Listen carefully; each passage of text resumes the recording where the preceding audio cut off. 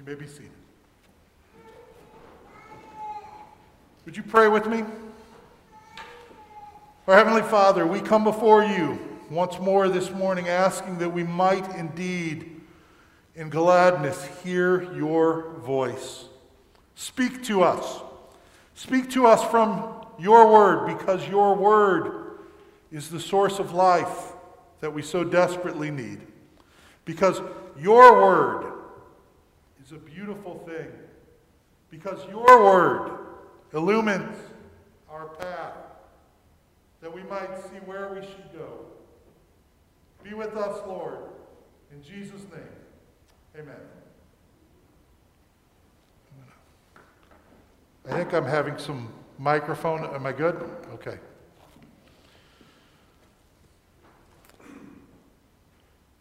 Last week we began a new series on the book of 1 John, and you'll recall that John said at the beginning of chapter 1 that he, speaking on behalf of the apostles, was inviting us into a shared fellowship with God through Christ Jesus, through the word of life that they had proclaimed. And he continues today in verse 5 saying, "This is the message that we have heard from him and proclaimed to you." And we kind of lose this in the English a little bit, but the idea behind this word proclaim that we've seen in verses 2 and 4 last week and this week in verse 5, and this word message that pops up at the beginning of verse 5, they're related in the Greek. They have the same cognate, and so they come from the same basis. And so it might be better for us, instead of saying message at the beginning of verse 5, perhaps we call it a proclamation, right? So if we were to say, this is the proclamation we have heard from him and proclaim to you. I like that a little bit better because of kind of the urgency that it lends to it as well, right?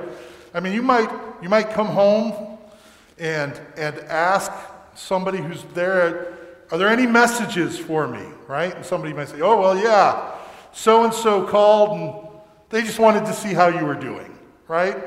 And that's a message. It's not very urgent, it's not very weighty, but it's a message.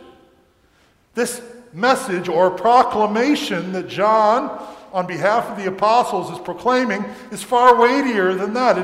It is a proclamation. It is something of great importance. It is something of great urgency. It is not just how you doing. It is something that has great impact on our very lives. And as such, when he begins to talk about it, he doesn't begin with us. He begins with God.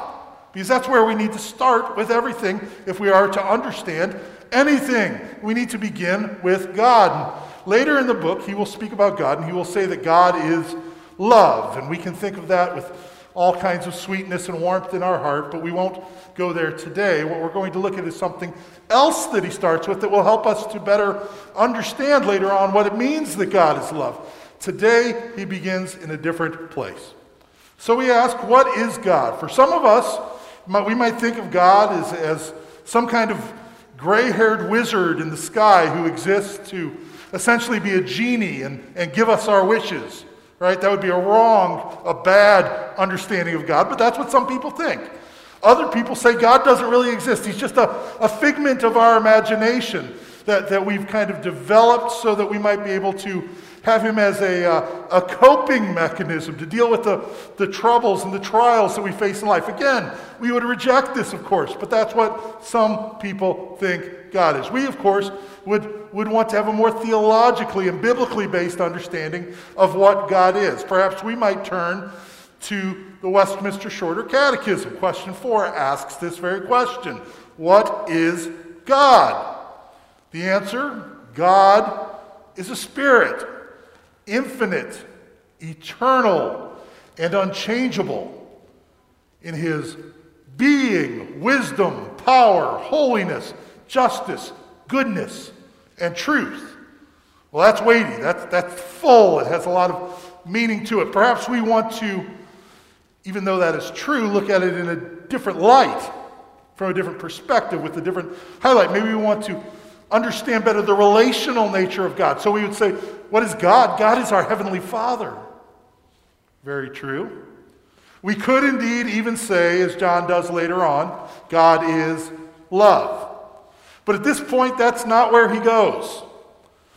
At this point, if we are to understand God rightly and all those other things, we have to first understand something else about him.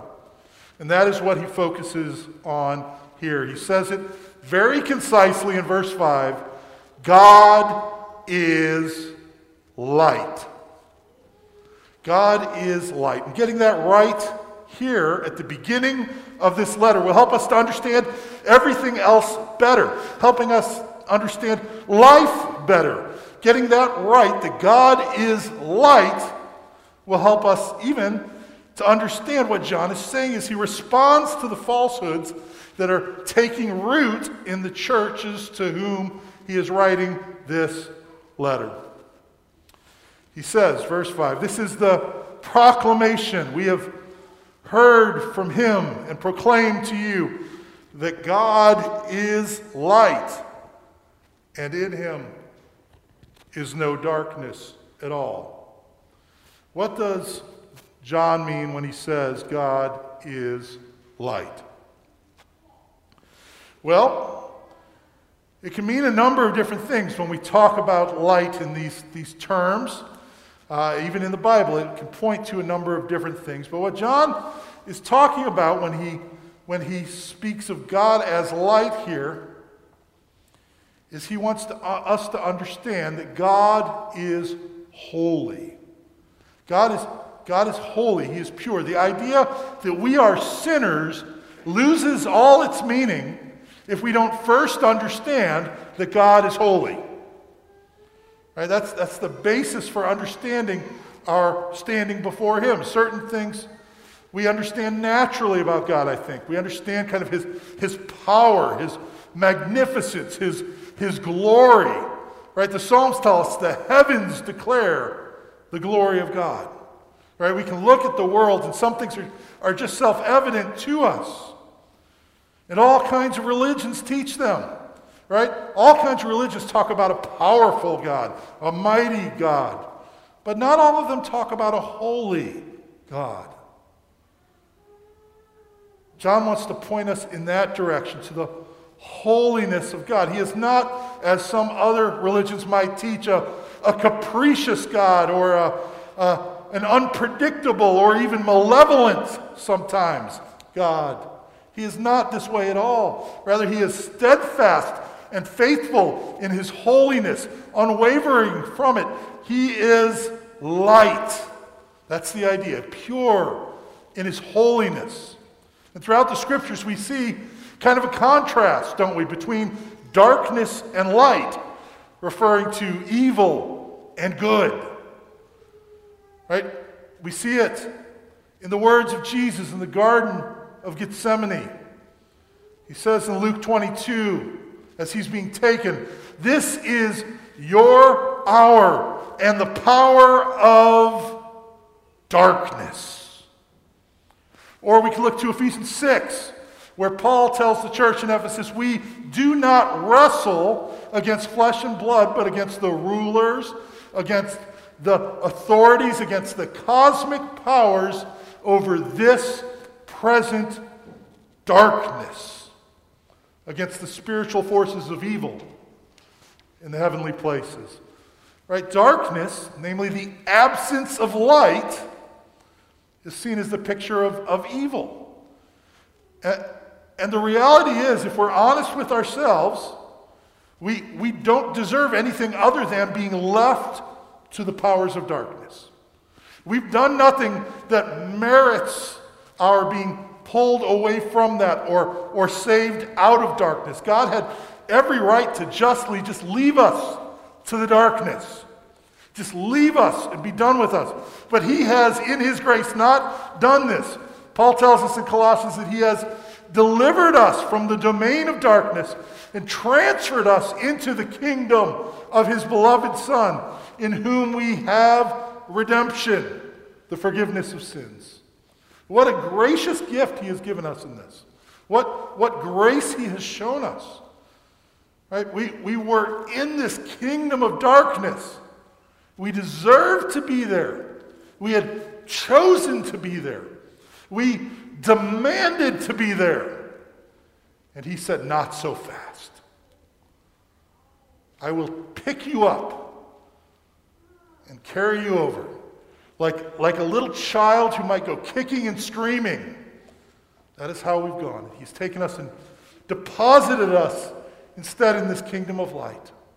He has shown us such great mercy and love that was undeserved, that we've even fought against. We often want to walk in the darkness, which is, of course, the height of folly, if you have light available to you. Why would you ever traverse in the darkness when you have light available to you? Have you ever around dusk, maybe pulled out of a parking lot on your way to go somewhere, and you're driving along and it starts to get a little bit darker outside, and maybe you pull off of the main street to a street that's not quite as well lit, and all of a sudden you realize, oh my goodness, it's really dark. Why is it so dark? I don't understand this. And then you say, oh, my headlights aren't on. That's why it's not dark. What do you do at that point? Do you say, oh well, my headlights aren't on, I'll just keep going in the dark? Of course not. That would be ridiculous. You turn on your headlights because you have light available to you. You turn on the light because it directs your path. It leads you in the way you should go. It protects you. It cares for you. It provides a way for you. And yet, so often in life, we choose to walk in the darkness when we have light available to us. God says, don't do this. That's not what we are to do. When we dally in the darkness, we can quickly get into trouble. Much the same as driving down the road in the darkness without your headlights might lead to an accident. It might lead to pain and suffering and damage. So too, our walking in the darkness can be deadly. It can lead to self-destruction when we dally with sin. Instead, we should flee it and walk in the light. That's not the only reason we're called to live in the light. That is one reason, one very important reason. But there's another reason that we should live in the light. In Luke 8, we read, no one, after lighting a lamp, covers it with a jar or puts it under a bed, but they put it on a stand. Why? So that those who enter may see the light. We are called to walk in the light so that when others look at us, they might see the light. Right? Because the light isn't something that we've generated in and of ourselves. It's not something that we've created. It is rather the light of Christ Jesus, who is the light of the world, living in us and living through us. And so when others who live in this dark, dark world look at us, they should see a light. They should see a light shining brightly in us so that they might see Christ Jesus. They might see the glory and the beauty and the wonder of his light, and thus be drawn to him. We're called to walk in the light, that others might be drawn to Jesus. Just last week we saw in our Unison Scripture that he is the light of men. And then this week in our Unison Scripture reading, it spoke about how the light came into the world, but men loved darkness. So often in our world, that is the case. It is a dark world where people love darkness. They pursue it. They want it. And that all the more will set us apart if we are walking in the light. If we are walking in the light, we'll look more and more different. Too often, I think, we try to acculturate ourselves. We try to say, well, we need to reach out to the culture, so we need to become like the culture. Now, there is a sense in which this is true. Obviously, we need to speak a language that is spoken that people can understand. But on the other hand, we shouldn't become so enculturated that we walk in the darkness as opposed to walking in the light. We need to shine brightly as those who are of Christ Jesus, those who are children of the light. And so each of us must day by day, moment by moment even, answer a question for ourselves. Will I walk in the darkness, or will I walk as a child of the light? Which is it going to be? What's it going to be for you today? Which are you going to be? Will you choose to follow the light of the world, the Prince of Peace?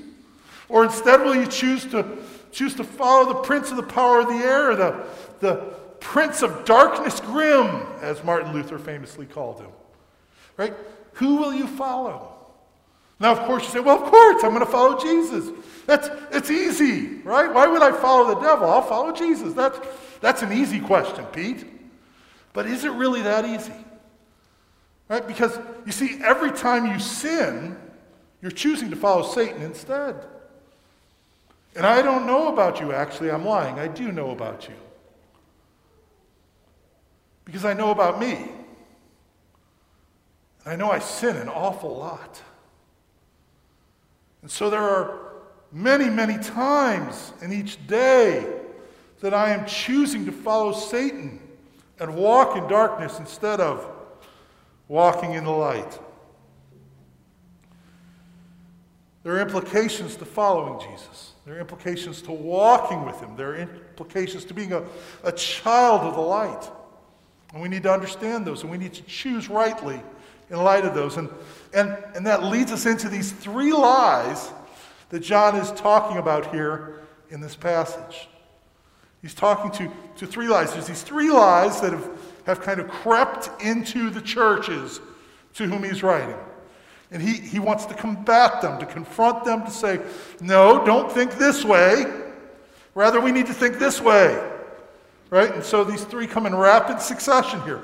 The first lie we see in verse 6. He says, if we say, you see, the understanding is this is what some of the people were saying. Right? And he says, if we say we have fellowship with him while we walk in darkness, we lie and do not practice the truth. You see, there are those who were Gnostics in the church at the time who said, we figured out the higher truth. We understand the spiritual reality here. And as long as we've got this spiritual truth down in our minds, it really doesn't matter how we live. Right? We can do whatever we want to do, just we've got it figured out. Right? We're kind of this super Christian over here who has things figured out, and you guys are just kind of ordinary folks, but we're over here and we've got this, and it really doesn't matter what we do. We're just kind of the superstars, right? And we've got it figured out, and so we can live however we want to live, and it doesn't matter. They claimed a fellowship with God that was special, but the reality was their lifestyle, the way they lived their life, betrayed that fact. It showed that they actually had no fellowship with God whatsoever. In fact, they had lived their life in a way that they had separated from other believers, right, believing they were better. You guys stay over there, we're going to be over here. Kind of like the Pharisees, right, who separated themselves and thought of themselves as being better than everyone else. But he says here that no, that can't be the way it is. You see, because we are all, no matter how good or bad or in between we're all saved by grace through faith, not by works. Now, indeed, it will lead to works. It will lead to walking in a certain way. We won't go on sinning. We won't walk in the darkness, as we have said. Ian Hamilton, one commentator, talks about walking in the darkness. He says that is to live outside the revelation of God's character and will given to us in Scripture. In practical terms, it means living in defiance of God's commandments, one of which is that we love one another. Right? So if my understanding of spirituality is such that I think by becoming really spiritual, I separate from all the rest of you, then I've got it wrong. Right? Because I have to be in fellowship with you. I have to be loving you well. We have to be interrelated with one another if we are to truly be walking in the light.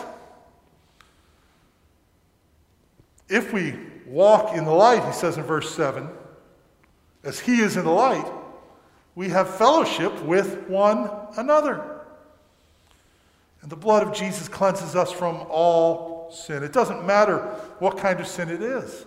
It doesn't matter how big or small it is. Right? And there are two groups of people that need to hear this. Right? On the one hand, there are some of you sitting out there today that when you see that the blood of Jesus, his Son, cleanses us from all sin, you look around this room at other people and you say, even his sin? Really? I mean, like, I know the things that he's done.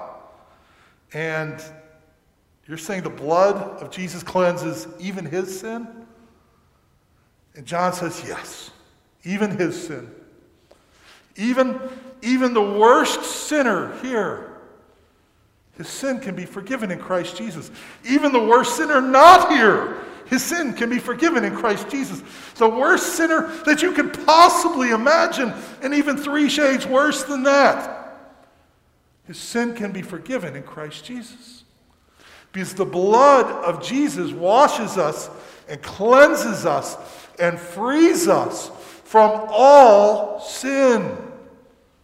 And so if that's true, then you have no reason to remove yourself from fellowship with other believers, right? Because you are no better than they are, right? The worst of sinners who has come to faith, who has trusted in Christ Jesus, is right there with you. Now there's another group that needs to hear this. Just like there's a group that says the blood of Jesus cleanses his sin, there might be some of you who say the blood of Jesus cleanses even my sin. You might be sitting there saying, Pete, you don't know what I've done. Pete, you don't know the thoughts that go through my mind. Pete, you don't understand what has happened in my past. Pete, you don't know the things that I say and the things that I do. The different sins that I've committed. And you're right, I don't know. I don't know. But God does. God knows, and he inspired John to write these words. The blood of Jesus, his Son, cleanses us from all sin. So whatever sin you have in your life, take it to the cross. Take it to the cross and be unburdened of it at the cross. For Jesus has, with his blood, paid for that sin. And you can have forgiveness. Trust in him. Be cleansed of that sin. Be freed from its burden. And that's why we need to confess our sin to him. We need to trust in him always and turn to him and give him our sin. That's what F.F. Bruce says. He says, truth in the inward being is what God desires in his people. And where that is present, it will manifest itself in all the ways of life. See, we need to be honest with ourselves and honest with God. And that will flow out in a life of continued growth in holiness and continued growth in fellowship. You see, we can't claim to walk in the light and not love one another. And John will talk about that at length throughout the letter.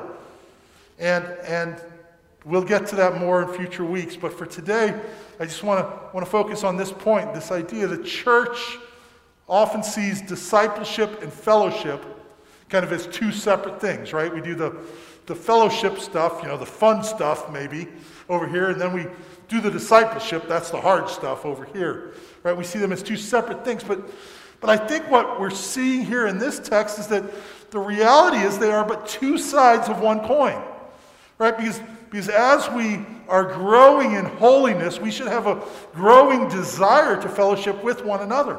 And as we grow in fellowship, we will encourage one another on to holiness. And so fellowship and discipleship really should be melded together. Two parts of one coin, as I say, and it is the blood of Jesus Christ that makes both of them possible. Right? Because it is the blood of Jesus Christ that cleanses us from our sin, and it is the blood of Jesus Christ that has purchased us that we might be one body bound together in him. So he has called us to love one another as he has loved us and given his life for us. We cannot go on walking in darkness.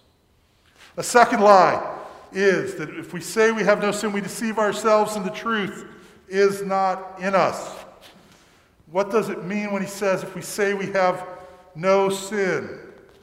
Well, it can mean that, like we have the idea that there is no such thing as sin. I don't think that's what he's talking about at this point. Probably what he's talking about is more the idea that of a Christian perfectionism, this idea that I've come to Christ, I've received his forgiveness, and now I don't sin anymore, ever again. Now, I don't know if you've ever had somebody teach you this kind of thing or say this kind of thing to you, but I hope you realize that this is not true. And it's interesting what John says here.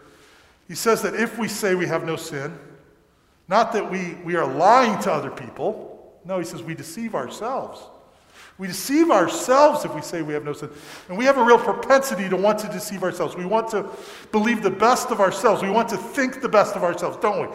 You know, we want to think of ourselves as being basically good. We want to have a positive self-image. The world tells you, just trust your heart and be the best you could be. And you're good enough and you're smart enough. But really, it's far better than having a positive self-image is having an accurate self-image. Right? Because let's say I'm up in the balcony up there, let's say, and I say, you know what I want to do from up in the balcony is I want to jump from there down here to the floor of the sanctuary. You know, and you say, Pete, you know, I'm not sure you can do that. And I say, no, I've got a positive self-image. You know, I can do it. I'm confident in myself. I'm going to trust my heart, and if I try hard enough, I'll accomplish it. I'm still going to end up with a broken leg, right? It doesn't matter how much I thought I could do it. I would have been far better off to have an accurate understanding of my abilities. And so it is with all of life. We should not trust our heart, which the Word of God tells us is deceitful above all things. Rather, we should trust the Word of God. And we should agree with what he has to say in his assessment. In fact, he says here in verse 9, if we confess our sins, that word confess in Greek is homologeo, homo the same, logeo to speak. So if we confess our sins, it means to confess is just to say the same, right? To speak the same, to agree. To agree with who? To agree with God. To agree with God who is light, God who is holy, God who is pure. To agree with him is what we're doing when we confess our sins.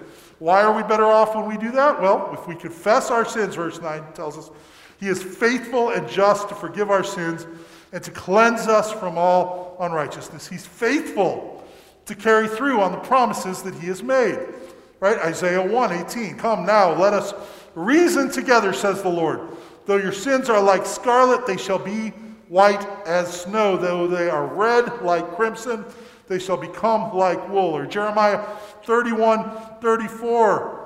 Where he says, they all shall know me, from the least of them to the greatest, declares the Lord, for I will forgive their iniquity and remember their sins no more. The psalmist tells us in Psalm 103 that as far as the east is from the west, so far does he remove our sins from us. God has promised, and he is faithful to carry through on what he has promised. How can he do this and still be just, though? How can he do this and still be right? Right? Because we don't deserve to be forgiven. You see, but Christ Jesus has given us his righteousness. He has given us his holiness. On the cross, he has died for our sins, paying the penalty we deserved. He's given us the righteousness that he has lived and that he has earned, so that in his righteousness we might be seen as righteous, and God need not forfeit his justice at all. For Jesus has accrued the merit that we need, and he has paid the penalty that we deserved. So we don't want to deceive ourselves, rather confess, agree with God. The third lie, if we say we have not sinned, we make him a liar. The word, his word, is not in us. No longer does John say we have no sin. Now he says if we have not sinned. He puts it in a past tense. The idea here is like what we were saying before. We're saying, I've never really sinned. There is no such thing as sin, perhaps. The minimization of our own sin, of our own wrongdoing. We say, hey, it's no big deal. Culture likes this idea, right? Culture likes to say, do whatever you want. It doesn't really matter. But God is abundantly clear that it does. We sang it just a moment ago in Psalm 51. I am evil, born in sin. Right? It's Psalm 51 verse 5 actually said, behold, I was brought forth in iniquity. In sin did my mother conceive me.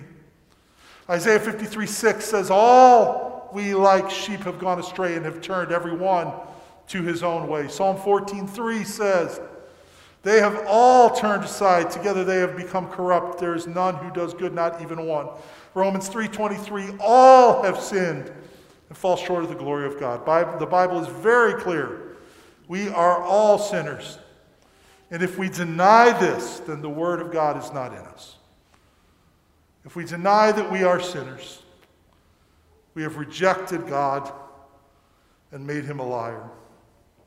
Right? Our sin is compounded not only if we sin, but we have besmirched the good name of God. We need to remember who he is. He is not a liar. He is light. And in him is no darkness at all. Which takes us back where we began, of course. This idea of God is light. Light which is the source of life. Light which causes growth. Light which gives wisdom and direction. It exposes which was once in the darkness. And ultimately light which overcomes the darkness. Which defeats the darkness. Which expels the darkness. Right? Remember back in Genesis 1 in the beginning? God created the heavens and the earth was without form and void, and darkness was over the face of the deep. The Spirit of God was hovering on the face of the waters, and God said, let there be light. And there was. And from that point on through history, there's been this alternating light and darkness, day and night, day and night. And it's gone back and forth. And it reminds us of the fact that we live in a dark world, but there is light to come. Whenever it gets dark, we can be reminded that light is coming. And one day, it will no longer be dark anymore. In Revelation 21, we read of that day when we will dwell forever in the city of the New Jerusalem, in the new heavens and the new earth. And that city, we read, has no need of sun or moon to shine in it. For the glory of God gives it its light, and its lamp is the Lamb. By its light will the nations walk, and the kings of the earth will bring their glory into it, and its gates will never shut by day, and there will be no night there. There will be no darkness, for God, who is light, will be fully revealed. We will know him as he truly is, because we will see him face to face. And there will be no more death, and there will be no more pain, and there will be no more tears, and there will be no more sin. For there will be no darkness. We will love him and love one another perfectly. So let us live this day in light of that day. Brothers and sisters, let us live in the light. Would you pray with me? Our Heavenly Father, we thank you for the promise of light that is ours. We thank you for your faithfulness and your justice. We thank you for your goodness and your grace. We thank you for Christ Jesus, your Son, who died that we might know you. I just pray now that if there are any who have not trusted in you, that they would today. I pray that you would move in our hearts in such a way that causes us to surrender all to you, to follow you faithfully and fully, that each of us might walk in light of him who has given himself for us. Be with us to that end, we pray. In Jesus' name, amen.